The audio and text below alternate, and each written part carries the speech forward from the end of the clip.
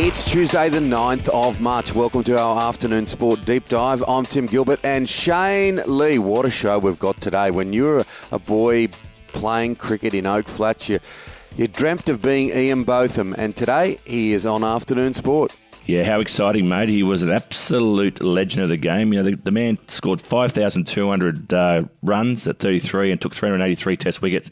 Absolute legend, mate. And I dreamed, even though he was a Pom, I dreamed of being an all-rounder like Ian Botham. Yeah, stick around for Ian Botham. Also on the show today, Rob Gilbert takes a look at the World Game.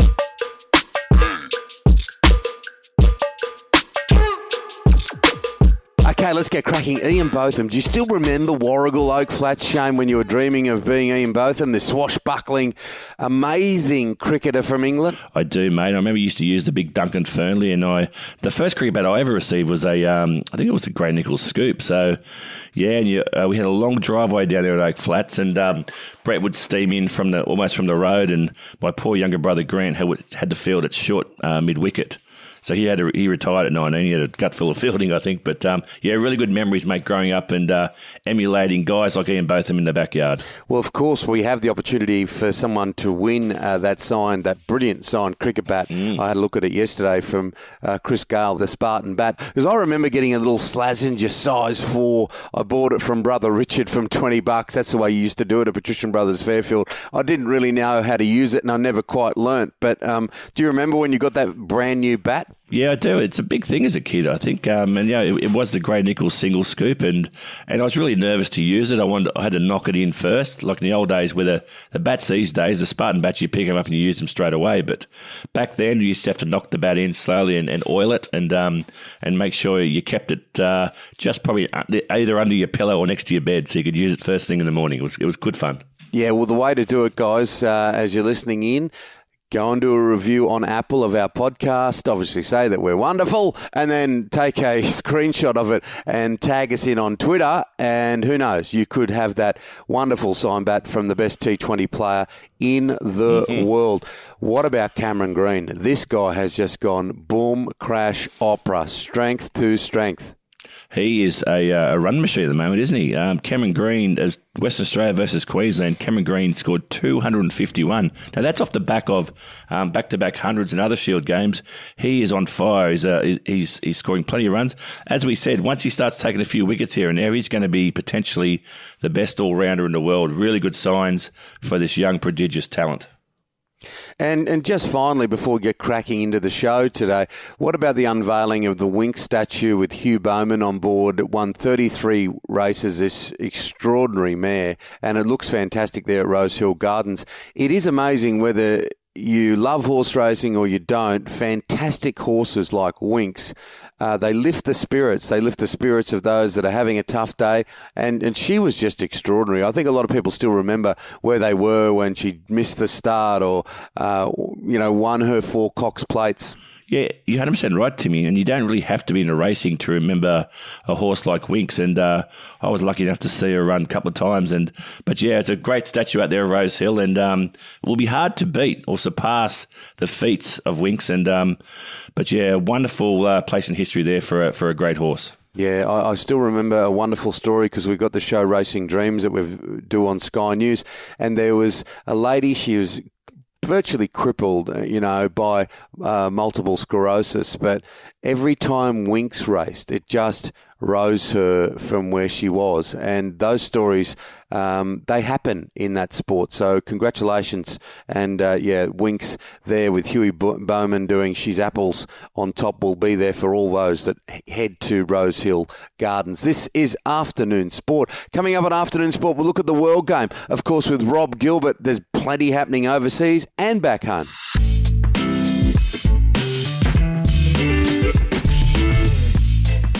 Time to look at the World Game, and Manchester City, well, this enormous run that they've had has come to an end, Rob Gilbert, and it's come against their arch rivals.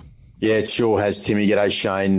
21 games in all competitions, not just unbeaten, but 21-game winning streak. Quite incredible that Manchester City managed to put that sort of streak together in the modern era across the various competitions that they compete in, from the obviously Premier League, the FA Cup, the League Cup, and the Champions League as well. So to eventually see it come to an end was obviously inevitable, but the fact that it happened against their arch rivals, Manchester United, would have stuck in their craw just a little bit. But it does keep Manchester United just in some sort of range with about 9 games to go, 65 points, City 54 United. So, look, they didn't need a serious speed wobble to fall over from there, but it just keeps things interesting. Now, let's look at Liverpool. Like Klopp, he's a world-renowned coach. He's under a bit of serious pressure here, isn't he? Yeah, look, I don't necessarily subscribe to that, Shane. I know there are some sections of the media that have said that he is under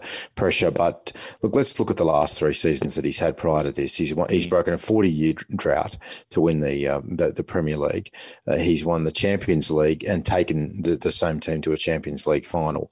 They've been absolutely slaughtered with injury, from Alisson in goals to Virgil van Dijk, who's been their rock in defence. And, look, lots of other clubs. Leicester City are sitting in 3rd spot, and they've had a shocking run of injuries without the bank balance that Liverpool have, and they're still getting by. But look, Jurgen Klopp is a guy who will ultimately, like Bill Paisley and Bob Shankly, two legends at Anfield who have statues erected out the forecourt of the great ground. There will be eventually a Jurgen Klopp statue, and I just think that this is one of those seasons where you have to write it off. The biggest problem that Liverpool have, if they can't get things together and they don't somehow manage to put together a run in the Champions League, is that they won't play European football. But maybe a rest is a good thing if they had it. Not that the owners of the Club de Fairway Sports Group in Boston would be agreeing with that. No. But not everyone subscribes to your view, Rob. Like, some people have him under pressure, and I mean, sport is like that sometimes. Yeah, they do, but I don't subscribe to that view. And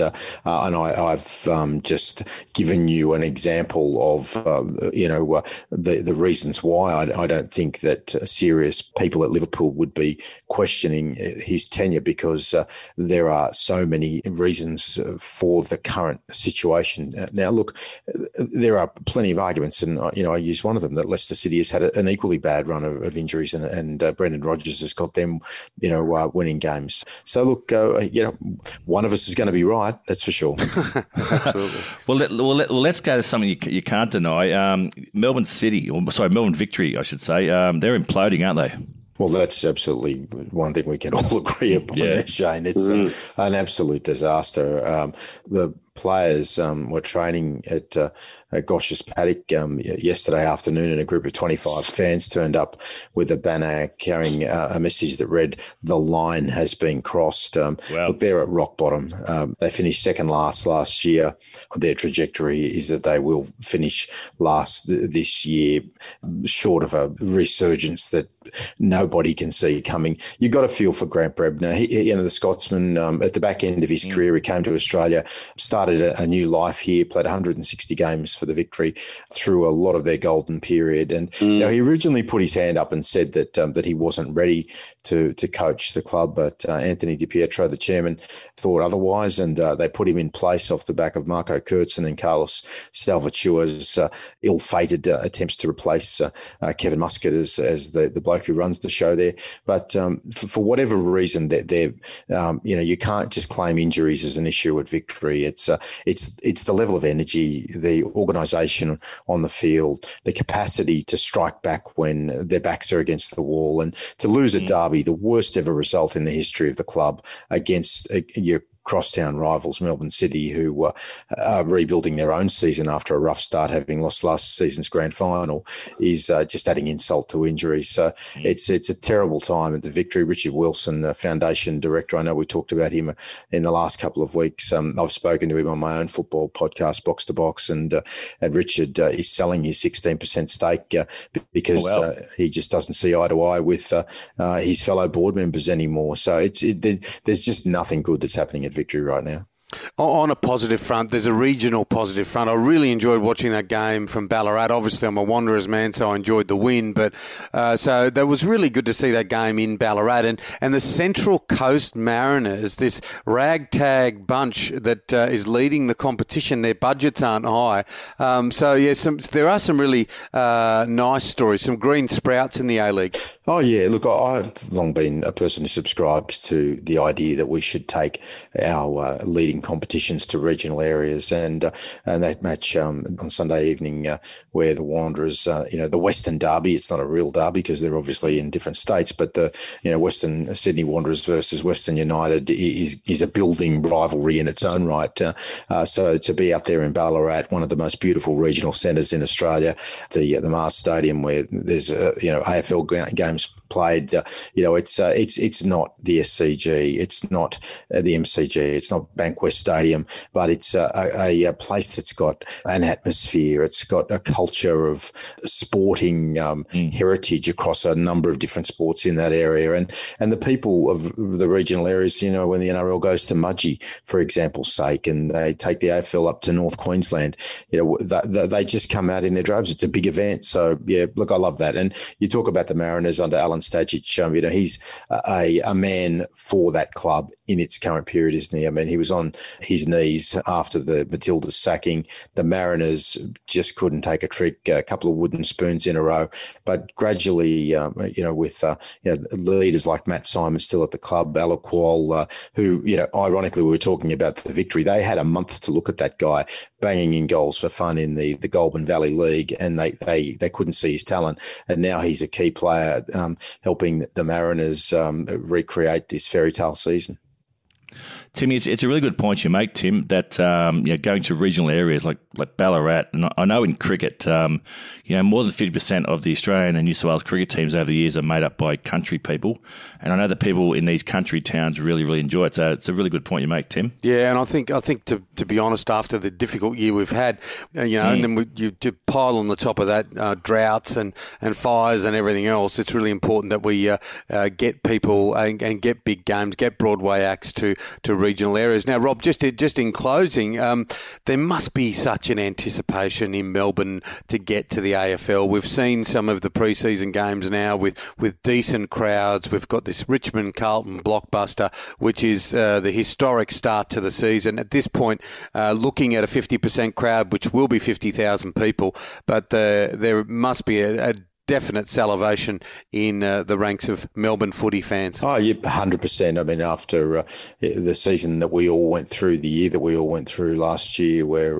in particular in Melbourne, where the entire competition was pretty much post-COVID, or post the early stages of COVID, played interstate, and fans kept their memberships up. The clubs have pretty much universally praised the fans for not, where possible. I mean, obviously, some people needed to have their memberships refunded, but most people left their money in the club and accepted it as a donation to something that is such a fundamental part of their lives. So to be able to go back to games and watch football matches in the home of, well, I know there'd be arguments from Adelaide and WA and Tassie about the home, but it is the seminal home of football, AFL football in this country. It's going to be huge next week. Obviously, the NRL kicks off this week in Melbourne with the Storm taking on the Rabbitohs on Thursday night. But next Thursday night, you'll have 50,000 across the railway tracks at the MCG. Mm-hmm.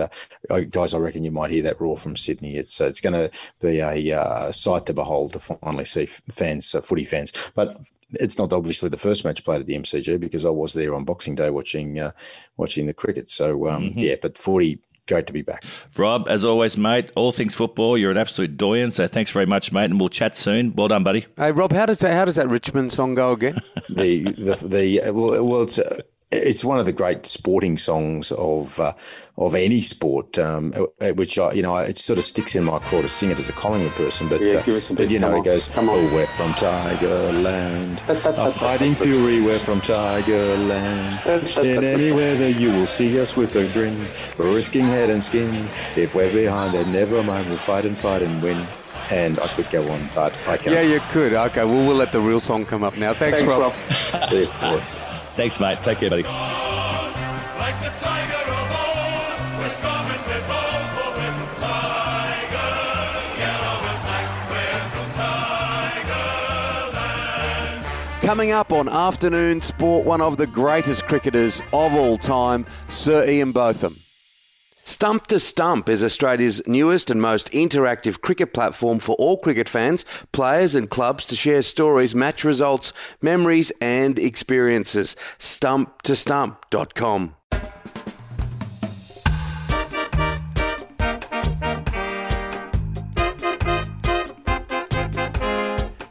Well, a real treat for Afternoon Sport. Sir Ian Botham from the United Kingdom, how are you? I'm good. Jimmy, how are you? Really good. Beefy, thanks for doing this for us, mate. I think I've told you before, you were even though you were from England, mate, you were my hero growing up, being an all-rounder, so it's lovely to have you on the show. But let's start with the series in India. England started off really well, but seemed to capitulate pretty badly towards the end of the series. Well, I sat at home and I watched that first test. And they played positively. There was selection was good. They bowled and fielded well, and then of course they win that game, and then they make about 6 changes for the next game, and really that's when the wheels came off. There's guys going home because look at Moeen Ali. He comes all the way over. He has to arrives with COVID, has to isolate for 2 weeks. He then comes and plays the first test and he goes home. I mean, what is this all about? Don't tell me fatigue, because that's just bull. Yeah. I'm afraid I just don't buy into that at all. If we just do 5-month tours, it's the best days of your life. And look at all these. I mean, how many people do you guys know that would cut off their right arm to play for their country? Oh, absolutely. I would have cut off my right arm to play in the A's team. I couldn't believe it. What would be the mentality for that, do you think? I have no idea. I think are there too many people interfering? Are the medical people having too much of a say? At the end of the day, you don't want to be left out. If you're playing well and you're winning games, you want to play. Who doesn't? When you're getting drudged all around the ground, and like the West Indies in the 80s, and you're lucky if it went into the 3rd day or 4th day, and that's when it gets testing. But when you're winning, and these guys are well rewarded nowadays, let's not forget that, very well rewarded. So if you want to pay, get out there and do it. I don't get it. Anyway. The upcoming Ashes series, Beefy, I'll read one of your quotes. You said, to win in Australia, for me, has to be the ultimate success because the Aussies live to play sport. And so the upcoming Ashes series out here is a big one, isn't it? Mate, it's massive. Whether they've got one eye on that, I don't know. They'll probably be looking after Jimmy. They'll want him to be with that new ball in Australia. They'll probably want Broad, and then they've got some good backup stuff, kids coming through. Mark Wood will probably come over for this Test series. He's up there with the quickest. I think whether there's a little bit of that going on, we'll make sure that we have our best team in Oz. The nice thing is, though, it now looks, because of the injections and because of the way that the COVID's now, and it's been a tough, hard time. And I wouldn't wish on any government to have to come into power and bang, you get hit with this. It's over £2 trillion in debt because of furloughs and every industry, et cetera, et cetera. So it's been a really testing time. But the countries in general have done pretty well to get through it. It's our 3rd lockdown.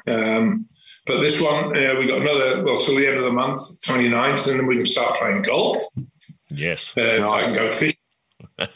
And I can do all the things that I love doing. And hopefully I'll be able to get down to Aussie, I would like to think by the early November. And I think if it goes that way, because I know it's like a second home to you, of course, an arch rival on the cricket field, but this place is somewhere you feel very, very comfortable. It will be almost like that sort of party, won't it be, after a very, very difficult time? Hopefully it can be that. It can be an enormous celebration where the Barmy Army comes and we can have well represented grounds, and it will be just such a fantastic series. Look, it's special. England, Australia, the whole world watches that. The Ashes. As I said, you're quite right, Shane, I've always said that, it's all very well beaten the Aussies when we're in England at home. But the ultimate is to get over there into Australia and win that series against Australia on their own soil. But that's the same for the Australian boys. The Aussie boys will be just exactly the same. Want to win over there in Pommyland, and we want to come down and beat the convicts. So it's all good fun, all good banter. But and you do battle on the field. It's played the right way, hard and tough on the field. I don't think they socialise the teams anything like they used to. I think we definitely probably played in the more sociable, and we made friends for life as well. Whereas nowadays, there's not that sort of interaction between the two teams. Maybe a bit at the end of a series or an end of a test. But, we used to come off the field and 35, 40 degrees. And you come off the field and you get them stripping off the wet gear. And in walk the Aussie boys, with a few cold ones. And you'd sit down and, you'd have a chat. We didn't need match referees in those days because we refereed it ourselves. Yeah. If you had a problem, you just had a chat in the dressing room and it was all done. Beefy, now, obviously with COVID, you're not doing any walks at the moment, but where are you up to now? You've raised in excess of £21 million, I believe. It's probably a lot more than that now, for your blood cancer charity. I'm still doing the charity work. The foundation's still running. It's been very tough, but not just for us, but for all charities. Sure. People are sitting on their hands, and why wouldn't they be? No one knew how long this was going to go on for. It's gone on for probably a lot longer than most people anticipated. But at the end of the day, we've come through it and make the most of it. I think, there will be. I think you're right, Timmy. There'll probably be a big party at the end of it. And then we'll all go down with COVID again. But no, I must admit, having the injection seriously, mate, gives you a really good feeling. I had COVID anyway, so I had a certain amount of immunity. But then to get the injection, I've had the first one. I've got the second one in April, and then hopefully I can come down because I'm going to run out of wine if I'm not down there by November for the business. So I've got to get down and do that, and then I've got to go on to New Zealand. I've got to get catch up with Argentina, the Maldives. There's so much to do, but hopefully we can all get back to some form of normality sooner than later.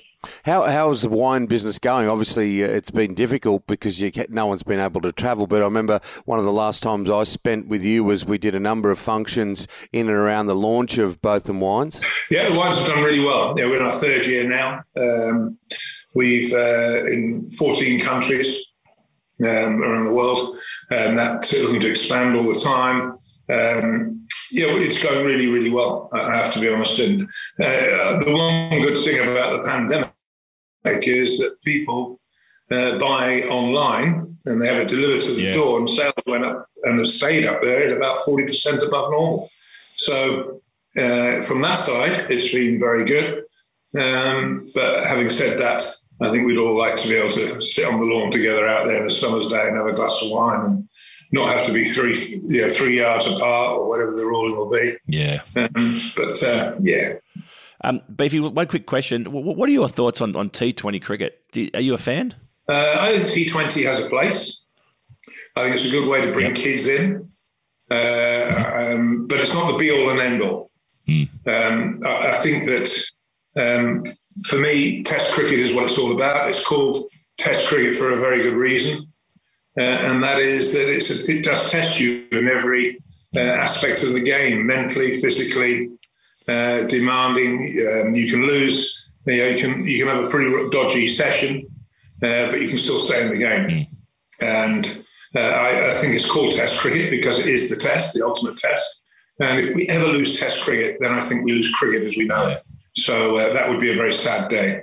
So I think the emphasis has always got to be Test cricket. And also, the best players play for Test cricket. T20, it's great. There's guys like Brendan McCullum who goes, and has a bit of fun now. But, he did the hard graft in the Test arena. There's a lot of guys who are getting a very healthy living by just playing T20, continuous circle around the world, or circuit, I should say, around the world. So, it's good. It gets kids in, it gets kids interested, but we've just got to make sure that we keep it in a separate box. It's not, it mustn't take over. Well, I had a wonderful opportunity a number of years ago to work a couple of months with you in India, and we were looking at the India-England series, and I could see how much of a sense of humour you had back then. You love a good laugh. I can't believe it's 45 years since 1986.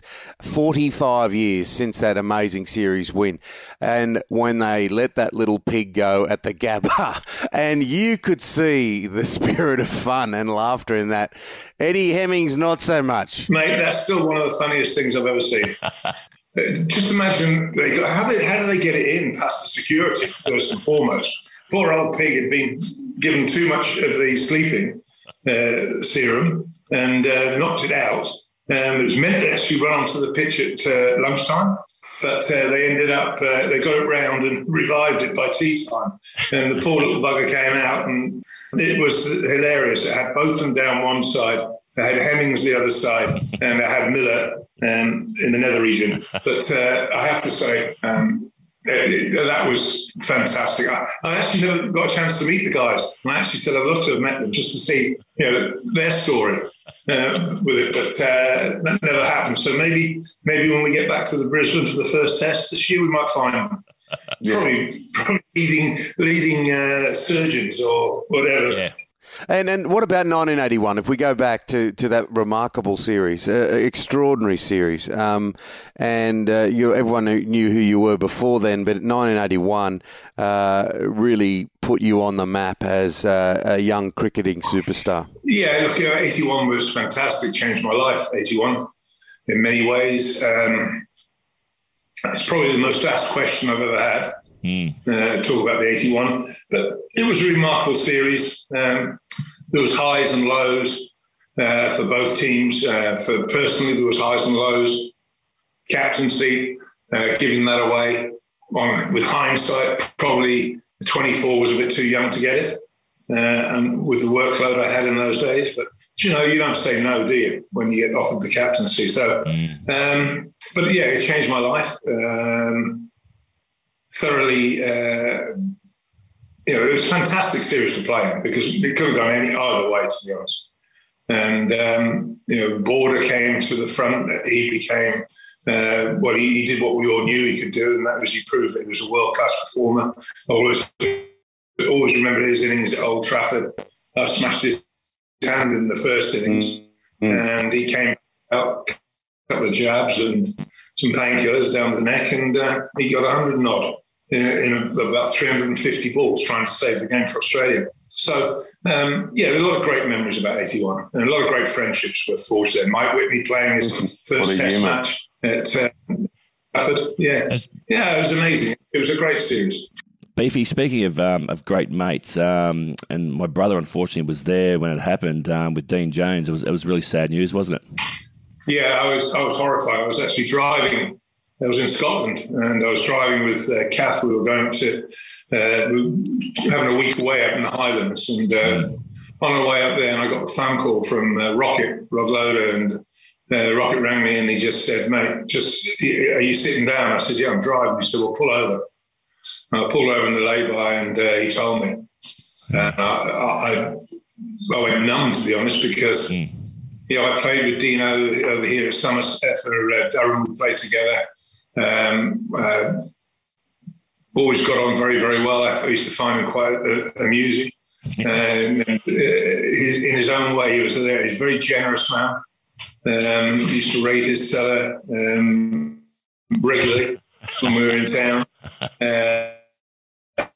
But no, he was just a great, great mate. I spoke to Jane briefly and the girls. But no, I'll catch up with them when I get over for sure. And go and say good day and probably see if we can find one of those nice bottles of Red still down there in the cellar and toast him, because he was a great friend, a really good friend, and he'd be sadly missed. Yeah. He just lived for cricket, and it was sad, and I don't think there was anything they could have done with it as it turned out. I know Bingham made an amazing effort. But to be honest with you, from what I can gather now, everyone thought it was a heart attack, but it wasn't, was it? So, no, it wasn't. No. So I don't think there was a lot that could be done. But no, very sad. He was such a generous guy too, wasn't he? I still remember that little time that he squeezed you and me into that little convertible going from that function out. And he goes, no, he had somewhere to go, but he goes, no, I'll take you guys. Come with me. And that's the kind of guy he was. A lot of people didn't see that sense of spirit that he had. He was an amazing cricketer, but a really nice guy. God rest his soul. Well, he should have played. Probably you could argue that he should probably have played a lot more Test cricket, but it was at a time when there was an abundance of talent in that middle order. So he missed out perhaps on maybe 40 or 50 more tests. But having said that, I had to watch him play for Durham and his enthusiasm for the game. He could have come over and just had a good time, but none of it. He got stuck in, and the crowd loved him. The people up here loved him. So it was a big shock, and the club went into mourning, to be honest, everybody. Because he knew a lot of those guys he would have known from all those years ago. There's still a few of them around. So, yeah, it was a very sad day. Beefy, quick prediction for the upcoming Ashes series in Australia. I know it's early, but all things going well. COVID's sorted. Aussie's going to win, or the Poms going to take the chocolates down here? Well, where's Pigeon at the moment? Because I'm sure he would say 7-0 Australia. I have to point out to him there's only 5 tests. Yeah, I know. But, no, I think it'll be tight, actually. I think it'll be tight. I think that England need to settle their lineup and stick with it, the best players. The bowlers, we're short in the spin department. That's the one area I think. But I don't think there's not that many great spinners around in the world of cricket anyway at the moment. Not as there was probably 10 years ago, 15 years ago. But no, I think it'll be tight, and I think it will be down to the top 5 batsmen from each side. Whoever has the best performance there, I think that they'll tip the scale. So, yeah, I think it'll be tight. Obviously, I think England will win. I wouldn't say you wouldn't expect me to say anything else. But no, I think it'll be tight. I really do think it's going to be a tight series.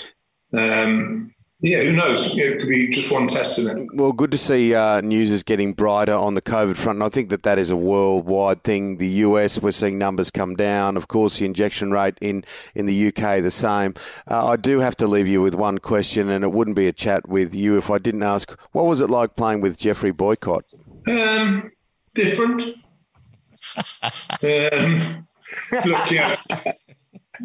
I'll be honest with you, Geoffrey, I get on fine with Geoffrey. He's just he was a one-off. They certainly they destroyed the mould when they produced him because he is a one-off. But there was a very good side to Geoff. He was quietly did things. Johnny Bairstow and the sad death of his father. Geoffrey paid for his schooling, etc., and stuff like that. So he's a good man, Geoffrey, and. I get on fine with Geoffrey. He's always been good with me. He's different. I give him that. He is very different. But kept us amused on many a tour. He even managed to get some wine for us in Pakistan, so he went up my ratings very quickly. So that was a good effort. You had to write out a form. I remember in Pakistan, you had to say that you're a functioning alcoholic. Last time I was there, I had no problems filling that form. It's been a real delight. Thanks so much for joining us. We look forward to seeing you down under in a few months' time. All right, Simmy. I'll catch up with you guys for sure, Shani. And mate, regards to all the guys down there. Cheers, guys. That's it for Afternoon Sport today. We'll be with you Monday to Friday every week. Hit subscribe on your podcast app so you don't miss it. A big thank you today goes out to Sir Ian Botham and to Rob Gilbert. Thank you also to our wonderful sponsors, Shane. www.spartansportshq.com. And don't forget, go to Apple, give us your review of our podcast, take a screenshot, tag us in on Twitter, and who knows, you may be the winner of a signed Spartan Chris Gale cricket bat. Also, a big thank you to our wonderful producer, Dan McHugh. We'll see you tomorrow. We'll see you then, guys. Take care.